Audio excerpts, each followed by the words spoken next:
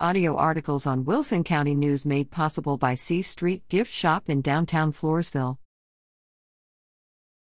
Wilson County unemployment rate holds steady at 3.3% since May.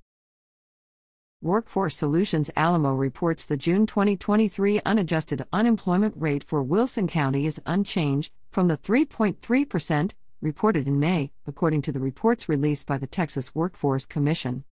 Wilson County's June rate is lower than the 3.8% unemployment rate for the 13-county workforce development area, including Atascosa, Bandera, Bexar, Como, Frio, Gillespie, Guadalupe, Karnes, Kendall, Kerr, McMullen, Medina, and Wilson counties, and lower than the 4.2% unemployment rate for the state of Texas.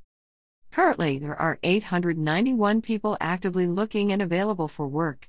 Wilson County ranked third lowest in the 13-county workforce development area, while Atascosa, Bexar, and Medina counties rank the highest at 3.9%.